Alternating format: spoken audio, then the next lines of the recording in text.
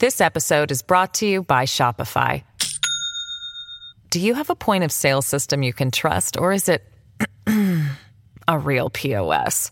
You need Shopify for retail. From accepting payments to managing inventory, Shopify POS has everything you need to sell in person. Go to shopify.com/system, all lowercase, to take your retail business to the next level today. That's shopify.com/system. Sign up to The Economist for in-depth curated expert analysis of world events and topics ranging from business and culture to science and technology. You'll get the weekly digital edition, online-only articles, curated newsletters on politics, the markets, science, culture and China, and full access to The Economist Podcast Plus. The Economist is independent journalism for independent thinking.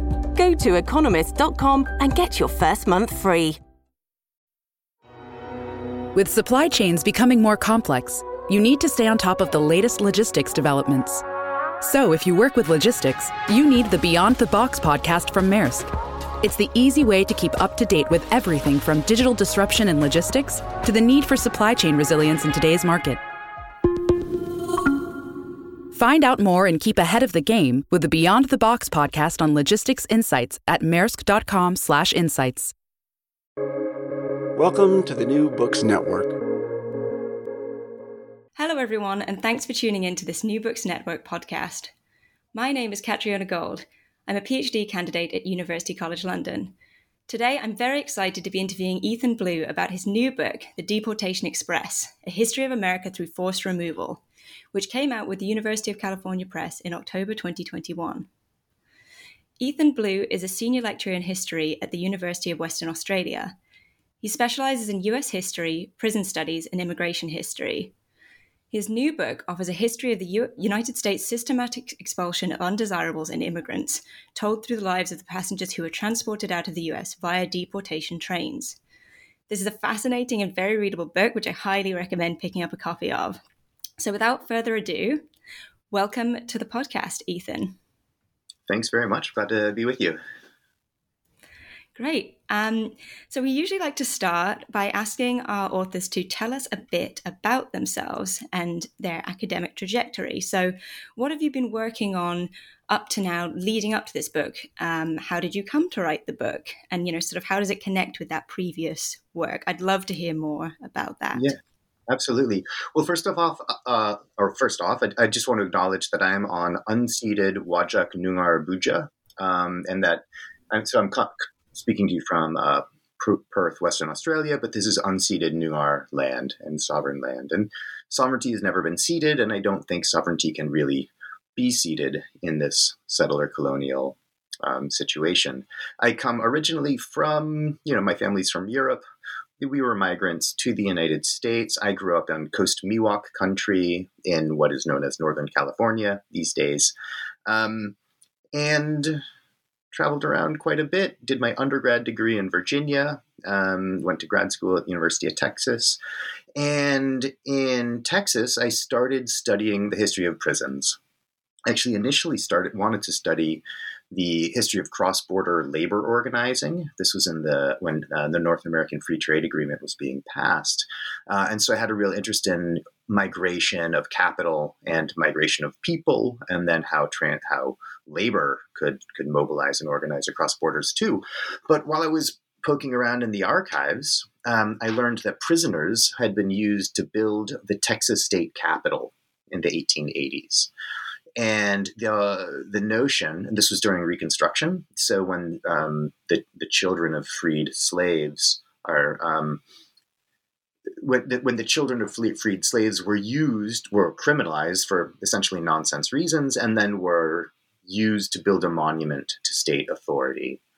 This was absolutely fascinating to me, and this was really a turn for me towards beginning to investigate the carceral state. So the modes of punishment, of criminalization amongst, particularly against people of color and working class folks writ large. And always having it be connected to borders too. And so that was my kind of first foray into this. I then wrote my first book, which was called Doing Time in the Depression, everyday life in Texas and California prisons. And this was a really close read, kind of like thick description of everyday life in these two borderland prisons during the 1930s.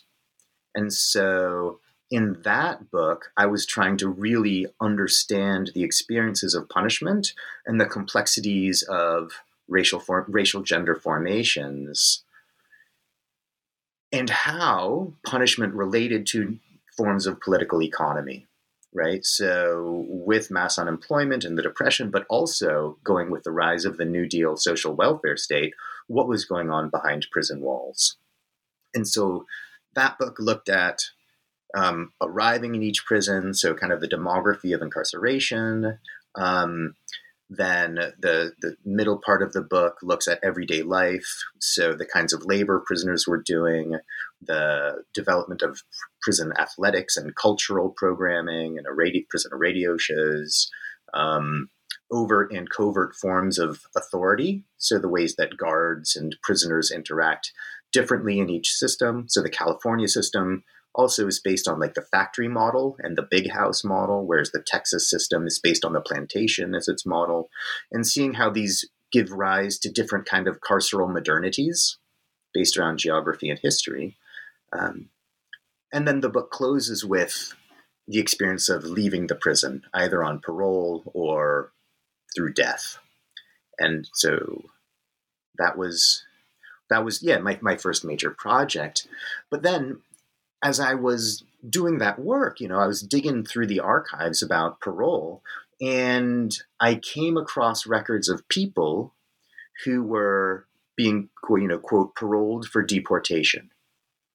And this was totally fascinating to me, because what it was indicating was that a non-citizen could leave the increasingly fortified, militarized spatial containment of the prison, right, as long as they were willing to leave the fortified, militarized, spatialized confines of the nation.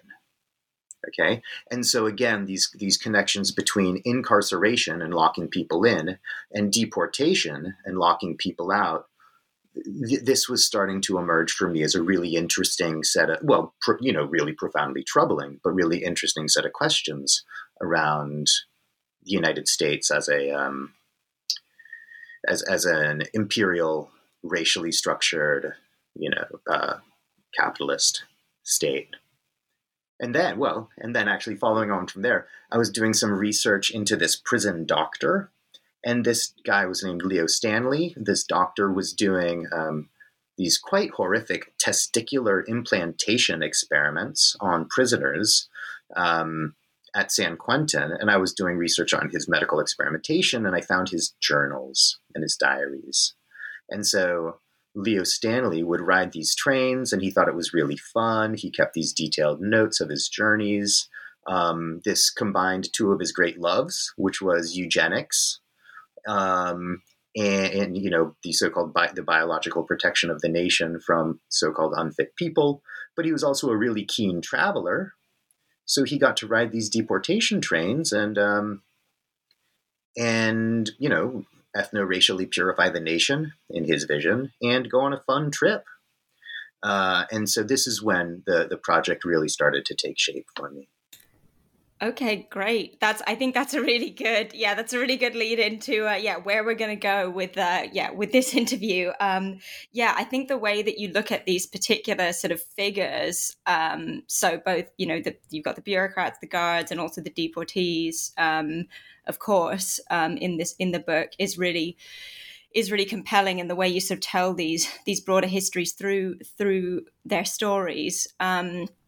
And so I guess a good way before we start getting into those in more depth, perhaps a good way to start getting into the book would be to ask, well, what were the deportation trains? So what are the trains? What are the routes they cover? When did they come about? And how long did they last? And sort of who are they deporting, broadly speaking? I think that would be a good entry point into understanding this book for our listeners. Thanks. Yeah, well, I guess to really get at it, you need to try to back up to the ways that Well, sort of the first sort of kinds of immigration restriction that the U.S. was really embracing was around trying to stop people from coming in. So around the host of anti-Asian immigration laws that develop, from the 1870s and really pick up speed with the Chinese Exclusion Act in 1882, the Geary Act in 1892, and all of the acts that continue on through the 1920s. But these acts very rarely defined, they focused on stopping people from coming in, but they very rarely defined how to kick people out who were considered undesirable, who are already within the country. And so this was a real weak link in the creation of this sort of carceral regulatory anti-immigrant state that was being developed. And so there was never enough money that was being appropriated for this. The systems of removal were usually very locally driven. They were very expensive. They were ad hoc, and they were not systematized.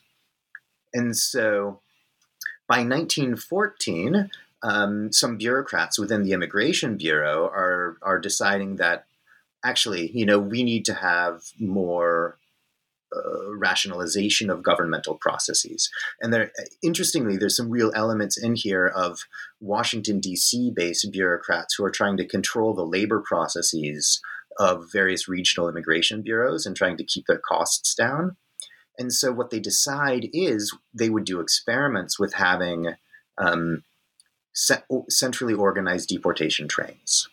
And so they drew on the economy of the rail. This is the exemplary technology of industrial modernity, right? To try to keep down governmental costs for expulsion, to systematize it, and then send these trains on basically constant circuits through the country.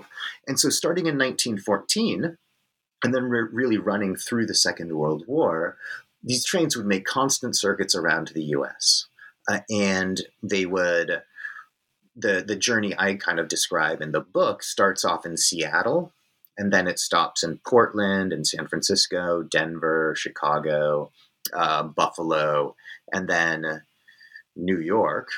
And it goes along the way and is picking up people who are gathered from across the Atlantic world.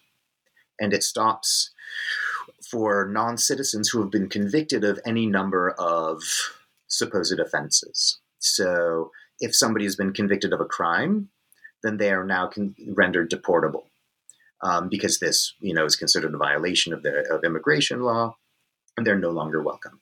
If somebody is simply very, very poor, then they can be retroactively and is collecting welfare. They can be retroactively deported as having been likely to become a public charge. If somebody has a cognitive difference or a physical disability, same thing. They can be deported. Or somebody's a political radical, they can be deported too, again, as something that is considered a deportable offense. So anyway, the train stops in New York, and all of these people from across who have been gathered from these various carceral institutions, carceral welfare institutions, they're loaded on a steamship at Ellis Island and sent across the Atlantic to Liverpool, Le Havre, Naples, and beyond. Now, at this point, and I try to trace the journeys of those folks, the transatlantic journeys. At this point, the train then turns around and it makes the westbound journey. And they basically make stops wherever the immigration authorities in Washington, D.C. say or tell the deportation agents the train should stop. So in the one that I trace, they stop in Carbondale, Illinois, in San Antonio, in New Orleans, in El Paso. And the westbound journey, rather than picking up people from across the Atlantic world, is picking up people from across the Pacific world, really, or America's more explicitly colonized and colonial project. So it's gathering people from Mexico, but then also from China, Japan, the Philippines, South Asia, right? So you can see how the eastbound and the westbound journeys really demonstrate global migratory patterns from around the world, again, the Pacific and the Atlantic worlds, into the U.S., which is becoming, by 1900, really the center of global racial capitalism. Right. Yeah. So, yeah, I mean, this is a part of sort of this history of deportation is something I knew nothing about before I started reading the book, and so it's been really interesting to discover. Perhaps I think I should say the book is structured, as you say, about these kind of the trains stop in particular cities, and you have chapters, 13 substantive chapters that go through sort of that each sort of visits a particular sort of site and looks at a deportee, a guard, or other kind of historical characters, I suppose we might say, picked up at various sites. And I'm wondering, I think, yeah, could you give us an indication, just one quick empirical question, how long could people expect to spend on, could deportees expect to spend on a deportation train? And maybe very briefly, what kind of conditions? I mean, might deportees expect to experience? Yeah. Well, the journey itself could vary. Maybe 9 days, maybe 7 to 9 days, coast to coast. The journeys themselves were aboard these Pullman tourister cars.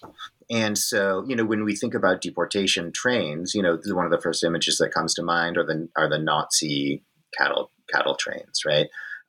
This was very different than that. I mean, on the one hand, it was similar in that it had a similar project of ridding the nation of people who were considered polluted by these white supremacist, heteropatriarchal imperial lands, whereas the Nazi regime was an explicitly murderous, necropolitical regime.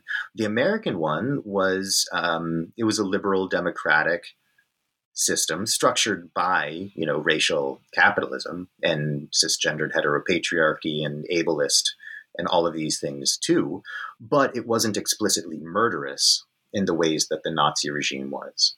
And so the trains, well, they experimented with different kind of architectures of trains. Sometimes they used a parlor car system that had various staterooms. And these actually kind of replicated, for our Foucauldian listeners, this replicated the cellular system that could break different kinds of category of people down into their own subset. So a diseased person could be in one room, and an anarchist in another room, and a criminal in another room, and then a merely poor woman and her child in another room, and there would be no quote unquote contagion among them. And so they experimented with this kind of system for a while, but then more often than that, as far as I can tell, they just use an open plan car, or they would have a different kind of car. Some of the cars were more explicitly prison cars with bars across the windows, and this would be for supposedly more dangerous people who might have a criminal conviction, or for anarchists, or for Chinese who were considered almost to be an intrinsic escape risk by guards, apparently. But then sometimes they would have cars for people who were considered less dangerous, but who were considered more, quote unquote, merely pathetic. So this would be people with disabilities, people, like I said, who were very, very poor and who were considered a drain on the welfare state and who weren't considered a flight risk. And so they could have the less securitized, less explicitly militarized cars on occasion for these people. So anyway, the journey was probably coast to coast, like I said, a week, 9 days or so. But people could have been detained for much, much longer periods before. So once somebody was swept into this broader, more coherent apparatus of capture, as I refer to it, they could languish in a jail, in a mental institution for years, for months or years, as their paperwork was being processed. Right. Yeah. Keeping those broader systems in view. Sorry, Ethan. Oh yeah, no, not at all. Yeah, go ahead. Yeah, thank you. That's really, really helpful. And I think Well, I was going to say, I think something you've started to get at here is the theoretical concepts. So you mentioned, necropolitics, right? And obviously eugenics has come up. And I know you do a really good job in early on in the book, and threaded, of course, throughout the book, of explaining certain key concepts that your book is anchored in. So, I'm wondering if we could talk a bit about those key theoretical concepts, why they're important for you, and perhaps thinkers who influenced you in the course of writing the book too. So I know that you talk about racial capitalism as a key concept, settler colonialism, and also biopolitics. Which, as you know, can be a kind of complicated sounding term. Doesn't necessarily have to be complicated to understand, but maybe our listeners could benefit from just a brief overview of what these concepts are and why they're important to your research here and to what you're outlining here. And I know you also draw on Du Bois throughout. If there's anyone else you'd like to sort of give a shout out to as sort of having influenced this, I'd be interested to hear. Sure. Thanks. Yeah, I mean, I guess the biggest concept I think that I'm drawing on is racial capitalism or global racial capitalism. And so that's the idea. Well, first of all, it's insistence on an understanding that capitalism is always already structured and through racism and the reproduction of certain racial hierarchies and racial categories. And so it's a system through which the globe is partitioned into different areas, and the people of the planet are partitioned into different categories in order to reproduce hierarchies, but then also especially to reproduce profits and profitability as a way of conceiving of spatial, political, racial, and biological organizations in the interest of profit making for capitalists. The Cedric Robinson is one of the real foundational theorists here. And then there's a lot of other folks who have been inspiring along the way. And global racial capitalism constitutes and subordinates people differently around the planet based around the particular conditions of exploitation, domination, the particular mode of production that's active in that particular moment and place. But everybody is subjected by it, even if people are subjected by it differently, through forms of hierarchy and through these forms of racial hierarchy. Now, because racial capitalism is interested in the reproduction of these systems through time and in the reproduction of biological and subordinated as well as elevated populations through time, gender is going to be a central feature of racial capitalist systems, right? So thinking about forms of sexual desire, forms of sexual reproduction as these move through time. So gender is a foundational category to racial capitalism too. And then racial capitalism is useful also because it allows us to think in terms of scale. So you can think at the planetary scale, you can think at the national scale, you can think at the scale of the neighborhood, and you can think about the scale of the body, which I think is all very productive for how we understand the forms of differentiation, control, carcerality, imprisonment, and so on. So anyway, that's one of the big concepts. But then, as we honed out a little bit, settler colonialism is another crucial category. And so this is the idea. Settler colonialism is different than extractive colonialism, as we understand it. They're both imperialist systems. They're both capitalist systems. Extractive colonialism is extractive colonialism is about sucking money from a system and drawing it into the metropole from elsewhere, whereas settler colonialism is about taking a people from one place and then trying to replace and eliminate or absorb indigenous peoples. And so the U.S. is a settler colonial country. Australia, where I am now, also a settler colonial country. Canada, New Zealand, South Africa, other kinds of Anglophone settler colonial countries. Now, one of the things that's important to understand here is that the first order of business in the settler colony is to try to steal the land from indigenous peoples, right? And then render that land profitable by importing the people that the settlers want. Now, that's a crucial kind of insight, but where deportation comes into this is that deportation is, I argue, a second order process of settler colonialism, because it's about fundamentally regulating who gets to be a settler and who doesn't, and sort of the biological categories of who's invited and who isn't, who is welcome and who is not. And then this brings us into the idea of biopolitics, which is a fancy pants word, coming out of the broadly Foucauldian tradition. But really what biopolitics, I think, can mean is the ways that government, and as a mode of government that tries to control the biological reproduction of the population through time and to nurture and sustain its desired population and get rid of the populations it doesn't like. And so here's where the carceral welfare state and its deportation apparatus is really doing its ugly work.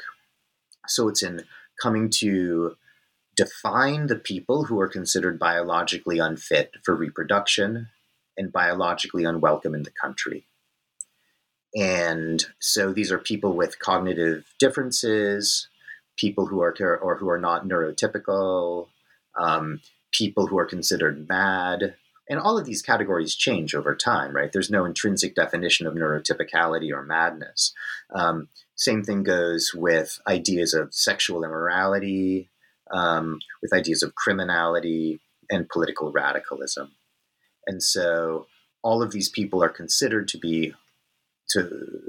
when they're brought into this new and expansive apparatus of capture that I'm kind of talking about through the development of the system, this biopolitical, integrated, networked system, thanks to the train, is one of the things I argue, thanks to the growth of the telegraph and these new communication technologies, this creates a much more thoroughly integrated and networked carceral state based around expelling the so-called undesirable people. This episode is brought to you by Shopify. Do you have a point of sale system you can trust, or is it a real POS? You need Shopify for retail. From accepting payments to managing inventory, Shopify POS has everything you need to sell in person. Go to shopify.com/system, all lowercase, to take your retail business to the next level today. That's shopify.com/system. Ryan Reynolds here from Mint Mobile. With the price of just about everything going up during inflation, we thought we'd bring our prices down. So to help us, we brought in a reverse auctioneer, which is apparently a thing. Mint Mobile Unlimited Premium Wireless. How to get 30, 30, how to get 30, how to get 20, 20, 20, how to get 20, 20, how to get 15, 15, 15, 15, just $15 a month? Sold! Give it a try at mintmobile.com/switch. $45 up front for 3 months plus taxes and fees. Promo rate for new customers for limited time. Unlimited more than 40 gigabytes per month. Slows full terms at mintmobile.com. At Evernorth Health Services, we believe costs shouldn't get in the way of life-changing care, and we're doing everything in our power to make it possible. Behavioral health solutions that also keep your projections at their best? It's possible. Pharmacy benefits that benefit your bottom line? It's possible. Complex specialty care that cares about your ROI? It's possible. Because we're already doing it. All while saving businesses billions. That's Wonder made possible. Learn more at evernorth.com/wonder. Right. Great. That's a really excellent summary of some pretty big concepts. But I think the way you link them together is very compelling as well. And of course, your choice of thinkers you draw upon helps with that. Okay, that's fantastic. Maybe we could move along to talk a bit about your choice of case studies, if you will, or people really who you looked at in the course of writing the book, because it's told through the stories of deportees as well as of guards and bureaucrats, and I think maybe a good way to start getting into that would be to zoom in on a particular case study or person. So perhaps we could go to chapter 11 on San Antonio, or rather Louis Mo, who boards in San Antonio. If you'd be willing to talk a bit. Yeah, for sure. Yeah. Well, and so, I mean, I guess the way that so the book is structured around a composite train's journey. And so each chapter is a stop on the train's journey and tells the story of the individual people as they traveled from around the planet, what drove them from China, what drove them from Ireland, what drove them from Mexico, what drove them from the Punjab. And then their particular experiences within a particular city in a particular place. And so, yeah, it's tracing the journeys through racial capitalism and into the American carceral state. Now, and I chose the people because I read many, many hundreds of the case files of folks who were loaded aboard the earliest deportation trains. I reconstructed the passenger lists from the earliest trains. And then I chose the people whose stories spoke to what I thought were the most interesting and important elements about how the deportation regime was defining undesirability, but then also that gave a good spread of global migratory routes and of cities along the way within the US for the train's journey. And so, yeah, it's a kind of a spatial narrative that I employ. But anyway, yeah. So Louis Mo is from Guangdong. Some of the details of his story are a little bit fuzzy, but he leaves China. He may or may not have worked in Japan for a little bit, and then because of this is after the Chinese Exclusion Act, he can't get into the United States. Nevertheless, so he's excluded from the U.S., but like quite a large number of Chinese, he goes to Mexico. And because Mexico has a much more open immigration policy in the late 19th century, because Mexico is itself trying to quote unquote, modernize under the Porfiriato regime, and so is much more welcoming and much less anti-Asian than Americans are, than the U.S. is. So Louis Mo is one of these folks who then moves to Mexico, and he's living in Mexico until the Mexican Revolution starts. So then there's this radical expansion, actually, of anti-Chinese violence and anti-Chinese animus in Mexico during the Mexican Revolution, when a lot of anti-capitalist and Mexican nationalism, some gets directed towards the U.S., but a great deal of it gets directed, punching downward, as it were, against the Chinese and against Asians. And so there's a great deal of violence against Chinese. Then you've got Pancho Villa, who leads a raid into Columbus, New Mexico. And this is part of the complexity of the Mexican Revolution itself. This is a big battle. Pancho Villa then returns into Mexico. The U.S. then sends General Blackjack Pershing into Mexico in order to capture Pancho Villa. Now, the Mexican government isn't super supportive of this because they would be seen to be capitulating to the Leviathan to the north, and that would destabilize Mexican power. And so the U.S. So they don't have the infrastructural capacity, the U.S. Army and the Quartermaster Bureau doesn't have the infrastructural capacity to supply themselves. And so they wind up relying on Chinese Mexicans to do the fundamental infrastructural work of resupplying and supporting and fortifying the U.S. Army on its raids through Mexico trying to kill Pancho Villa.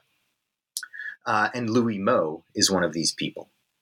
And so General Blackjack Pershing, he does not capture or kill Pancho Villa. It's an abysmal failure. But one of the things that you actually see here is, quite interestingly, some of the origins of what becomes known as third country nationals. So the ways that the U.S. military in its overseas adventures relies on, say, people from the Philippines at their bases in Afghanistan, relies on people from the Philippines and their bases in Iraq.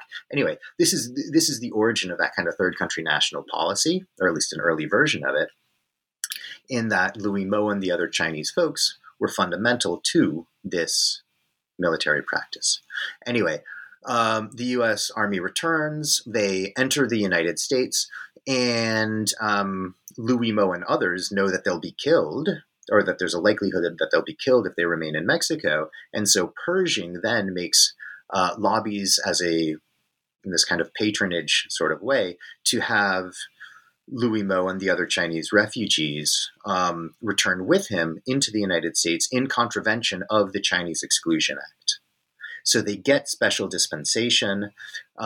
There's more details to it. I've probably already gone longer than we've got time for, but Louis Mo winds up, along with the other Chinese refugees, being confined to working on American military bases, because this is seen as a way of not competing with free white American workers if they're confined to military bases, and doing military infrastructural work within the United States.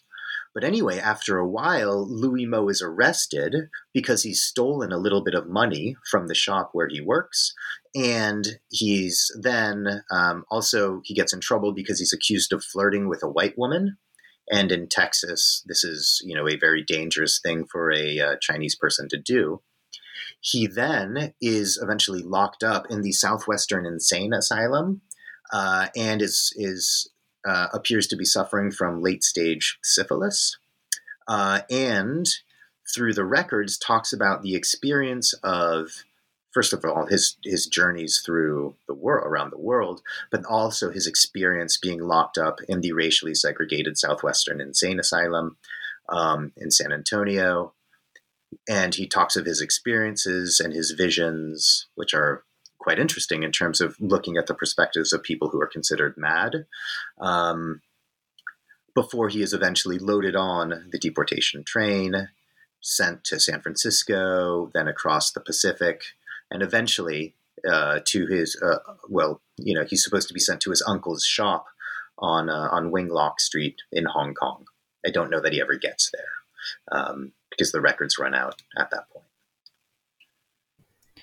Right. Okay, so yeah, clearly linked into much broader histories and stories, right? And yeah, nothing begins or ends with the deportation train or the deportation journey itself. I think that's something that you make very clear in all of these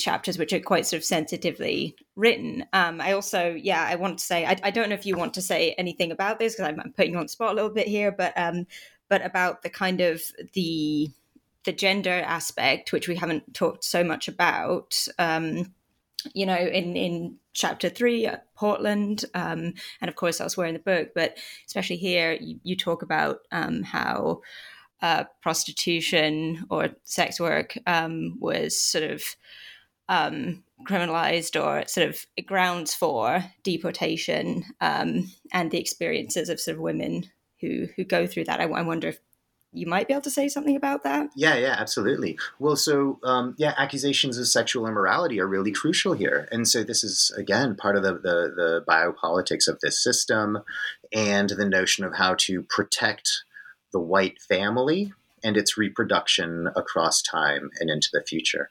And so, part of the origins of the anti-Chinese movement was the accusation that Chinese women were prostitutes. And so the Page Act in 1875 is about stopping Chinese women from coming into the U.S.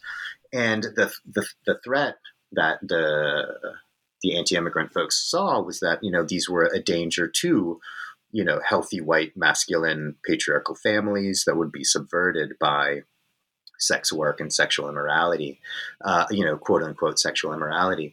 And so, the chapter in Portland really focuses on the delineation of kinds of sexual immoralities and differences. I focus on a woman who's a sex worker who is, as she explains, from Belgium.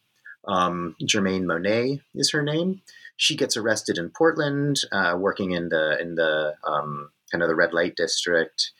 And she actually winds up being able to trick immigration authorities by giving a false itinerary and a false name. And as a result, she's able to stay in the US for an additional 5 years. Now, her carceral experience is that she's locked up initially with a so-called rescue home, the Sisters of the Good Shepherd, I think it was called, in Portland. And these were institutions that were designed to, quote unquote, rescue fallen women by teaching them to be good domestics and good mothers and good obedient wives, essentially. All of this was also in the context of the so-called white slave panics. And this was a series of moral panics around sexual immorality, but really about women who were unsupervised working in the city and away from patriarchal control. There's a lot more to it than that. I mean, it was a highly racialized, highly ethnically complicated set of processes. But nevertheless, this was a major panic going on in the early 20th century, too, that drove out a fair number of men and women who were accused of this kind of sexual immorality. I mean, one of the other people in Portland is a guy he's a British guy, and he's accused of hitting on he's 20, 21, 22, I can't remember, but he's accused of sexually propositioning a young man at the YMCA. And so he also is considered beyond the pale of sexual immorality. He's has same-sex desire. And Portland and the Pacific Northwest was also at the same time in the midst of this anti-gay panic. And so he really fell afoul of this system too. And again, all of this is about the ways that gender and women's experiences, but then also experiences of sexual difference and homosexuality, or alternative, visions of sexuality,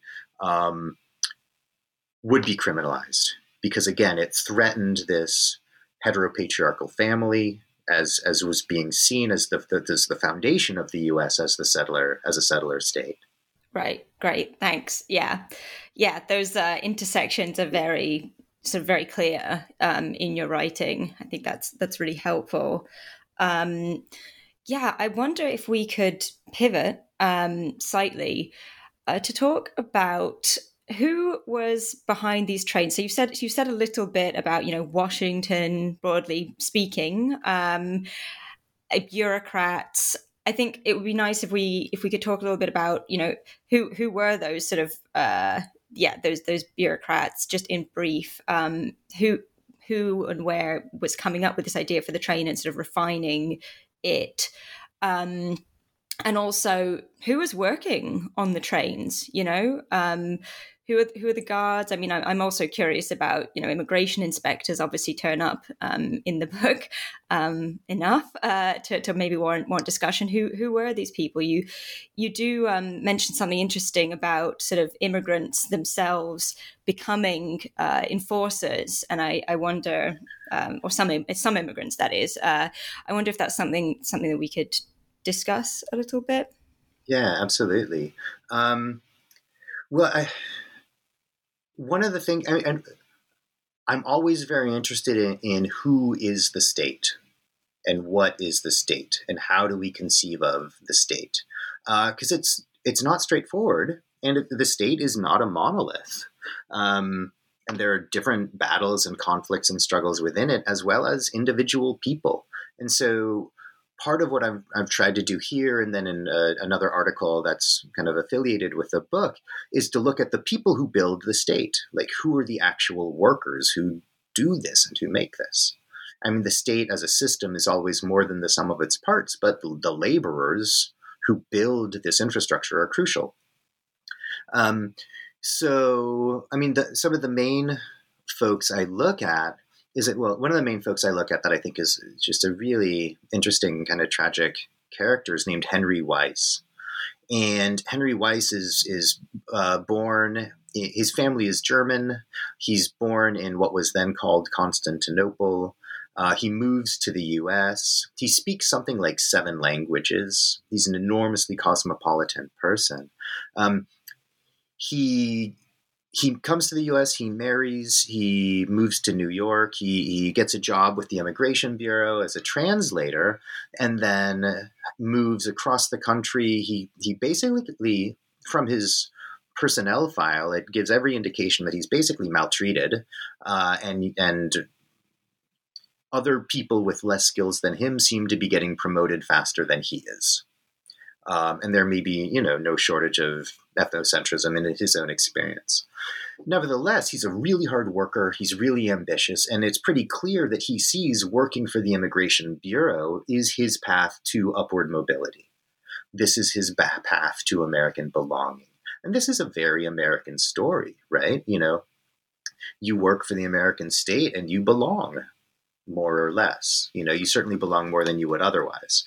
And so Weiss eventually really makes his big break in the Bureau when authorities say, hey, this guy speaks 7 languages. Let's send him through all of the, insane asylums in Oregon to figure out who we can deport, and then we'll save some money. They realize he's good at this, and they put him in charge of running the first deportation trains. The next guy, and he's the main deportation agent for the next couple years. The next guy they hire is named Leo Russell, and he is an enormously talented clerk and bureaucrat. And he works his way up the system through filing and indexing correspondence. And this is the kind of thing that seems just crushingly boring and unimportant. But when you think about the creation of these complicated systems, filing and indexing correspondence is crucial, because this is the production of bureaucracy itself, right? The correspondence and the communication beyond the individual level. This is how bureaucracies work. And so this is fundamental to the creation of this kind of networked power. And so he works his way up the ranks. And like I say, he's enormously talented. He retires as a relatively young man and actually dies relatively young. Now, he's replaced by a guy named Ed Klein. And Klein, according to his personnel records, is basically a slacker for much of his youth. He gets his jobs, as every indication shows, through nepotism. These are all white guys, by the way. Weiss is an immigrant, so he's on the edges of whiteness. Russell and then Klein are both, they're pretty, they're unalloyed, considered to be unallied white people, white men. Anyway, Klein basically is not a particularly talented guy, but he's persistent. And he essentially, it's kind of, to be a little bit flippant about it, he's by many appearances, a mediocre white man who works his way up through these systems through persistence, diligence, and some political acumen. And then he really finds his feet and then runs these deportation trains up through the Second World War. And in fact, he's celebrated by his colleagues upon retirement for his successfully using the trains to move Japanese Americans from the coast into Japanese internment camps during World War II. Yeah, so these are some of the main people who run the trains. But then there's also the private guards who work for Southern Pacific, who work for the Great Northern Railroad. And so these are private guards who are empowered by the state to have this fundamental policing function, including the exercise of violence. So private guards are in play here because of this partnership between the state and the private railroad firms. But then you've also got, the guy who I kind of introduced the story with, Leo Stanley. So there's a doctor who is aboard these trains too, to make sure that everybody is well enough on the train, so that they're well enough that they don't die. They're well enough that they're not disruptive. And so again, this is the difference between the Nazis and the Americans. The Americans don't want you to die on the train. What happens on the other side of the border, not the Americans' problem. And so the doctor on the train is really there less to make sure that people are well than to make sure that the system doesn't get slowed down by illness, by other kinds of disruption. Right, absolutely. Yeah, there's so much more I would like to ask about. Especially the bureaucrats, since that's my it's my area. I think it was really interesting. I think Russell, Leo Russell, one of the clerks you talked about. I thought it was really interesting that you said he also worked during World War One, right? For the Bureau of Naval Intelligence, and apparently did them a great service. Who knows what, but he did. Yes, right? Exactly.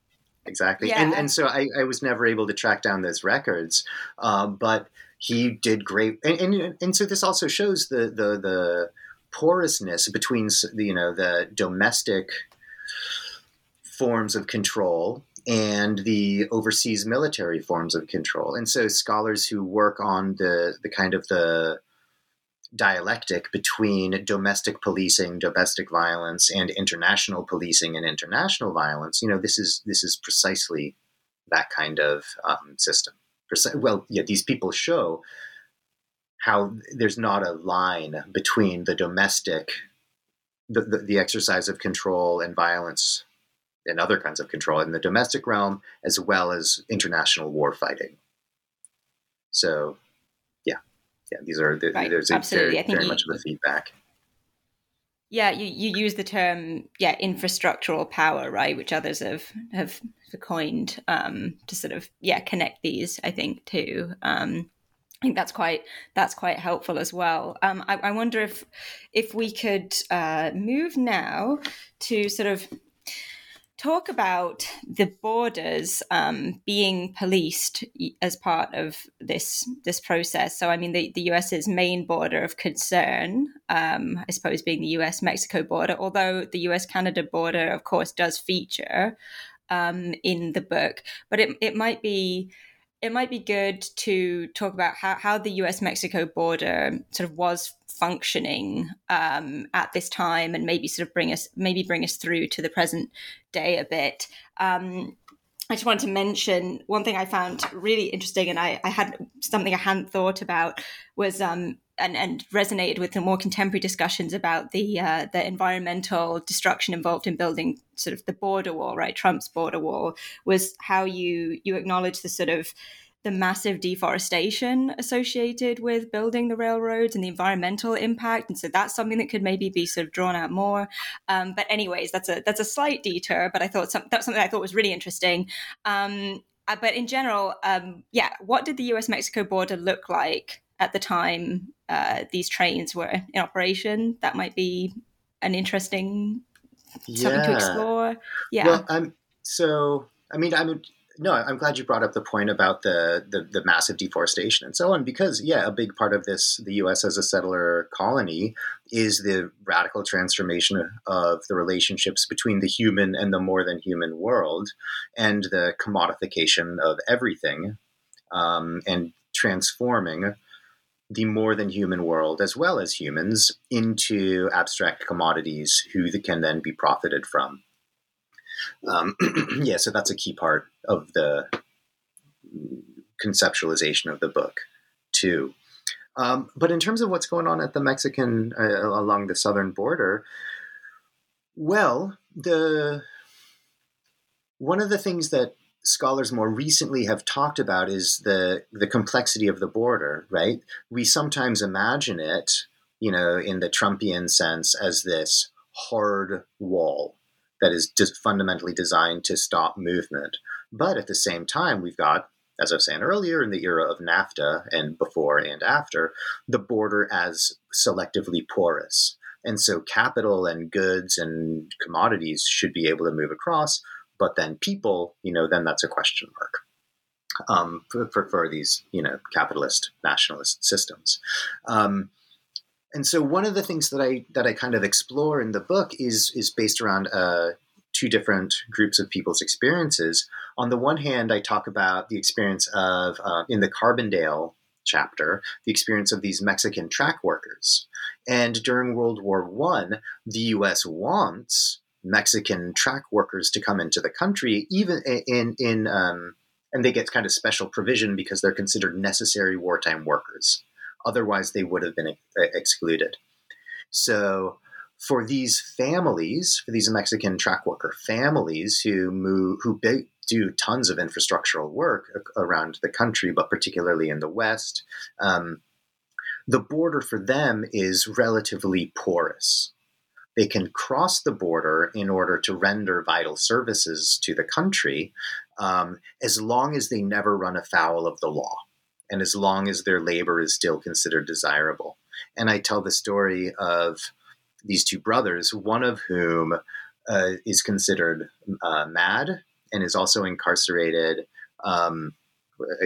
in St. Joseph, Missouri, through a very interesting and weird set of processes and people who bring him into the system, who we don't need to get into at the moment. But in any case, because he is considered mad, he and his brother get deported because they are no longer profitable, welcome people. And so they demonstrate the border as kind of porous infrastructure, so long as you don't do anything that gets you in trouble. But then the other story I tell is of these Japanese men who leave Japan. They then travel to Peru. They live through Peruvian comprador capitalism and so-called coolie exploitation.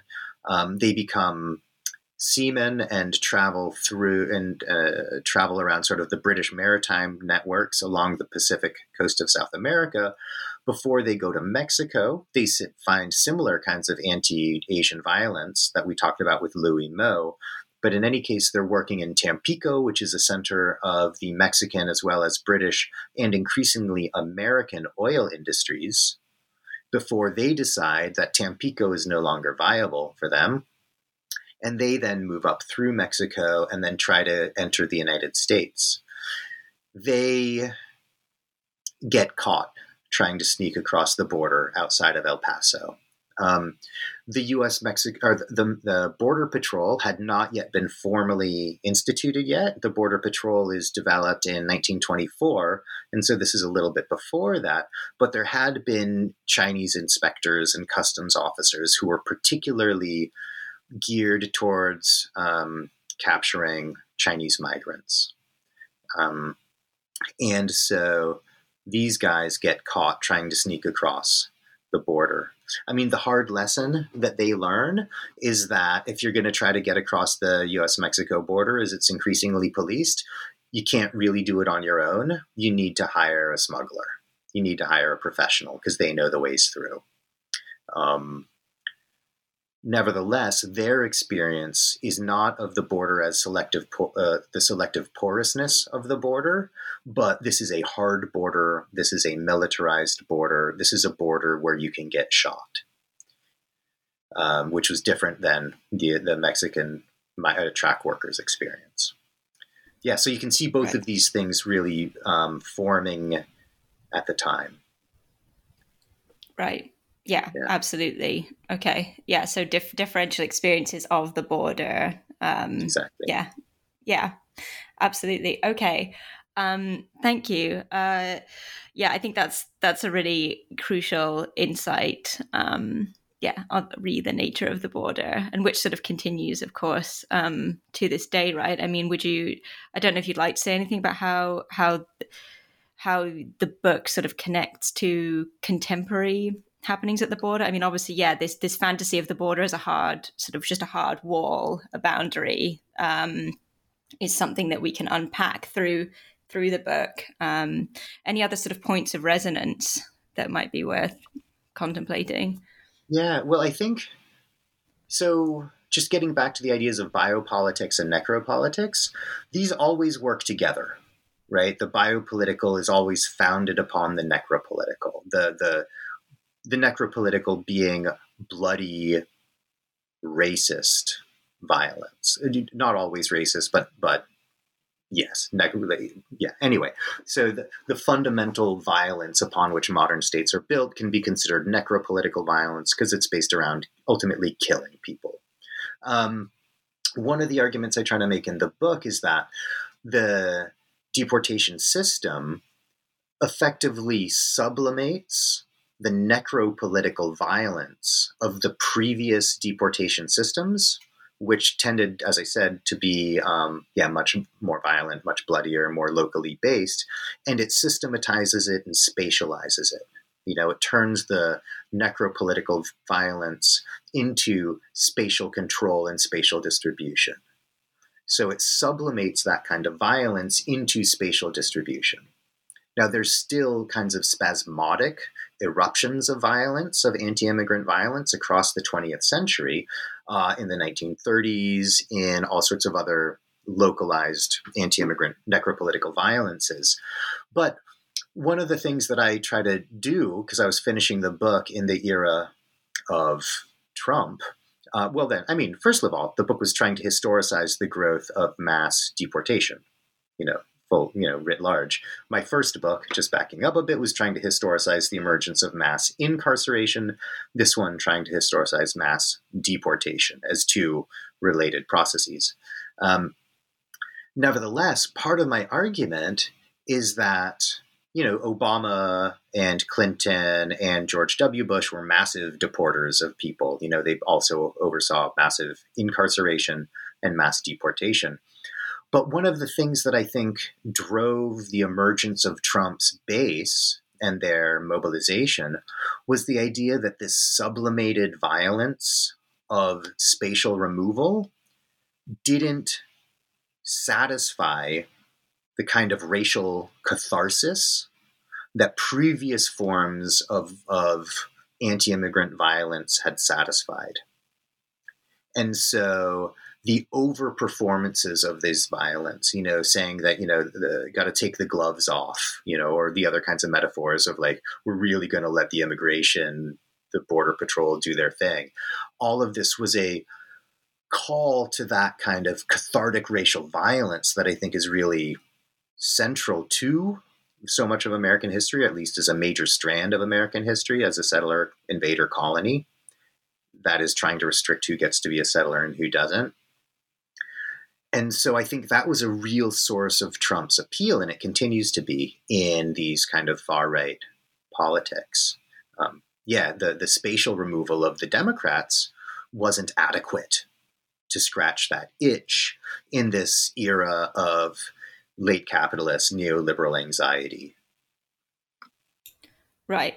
Thanks. Yeah, that's a really good, bringing us through to the present day. I really appreciate that, that contextualization. Thank you for that. I think as we're approaching an hour now of interviewing, so applauding your stamina here, I would like to ask, what's next for you, or what are you working on now or planning to work on, if you'd like to say any more? Maybe it connects to the book, maybe it doesn't. I think I'd love to hear about that. Sure. I've got a few things that I'm thinking about. I'm kind of I've